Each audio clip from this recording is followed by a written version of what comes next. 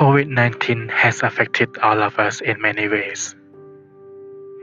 According to UNICEF, in Cambodia, more than 3 million students had to take a break from studies as schools closed down.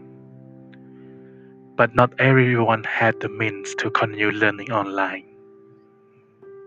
To ensure that learning continues for our students, 40K has come up with a solution, which is the 40K Plus podcast. Here is the story of a girl who has benefited from our podcast.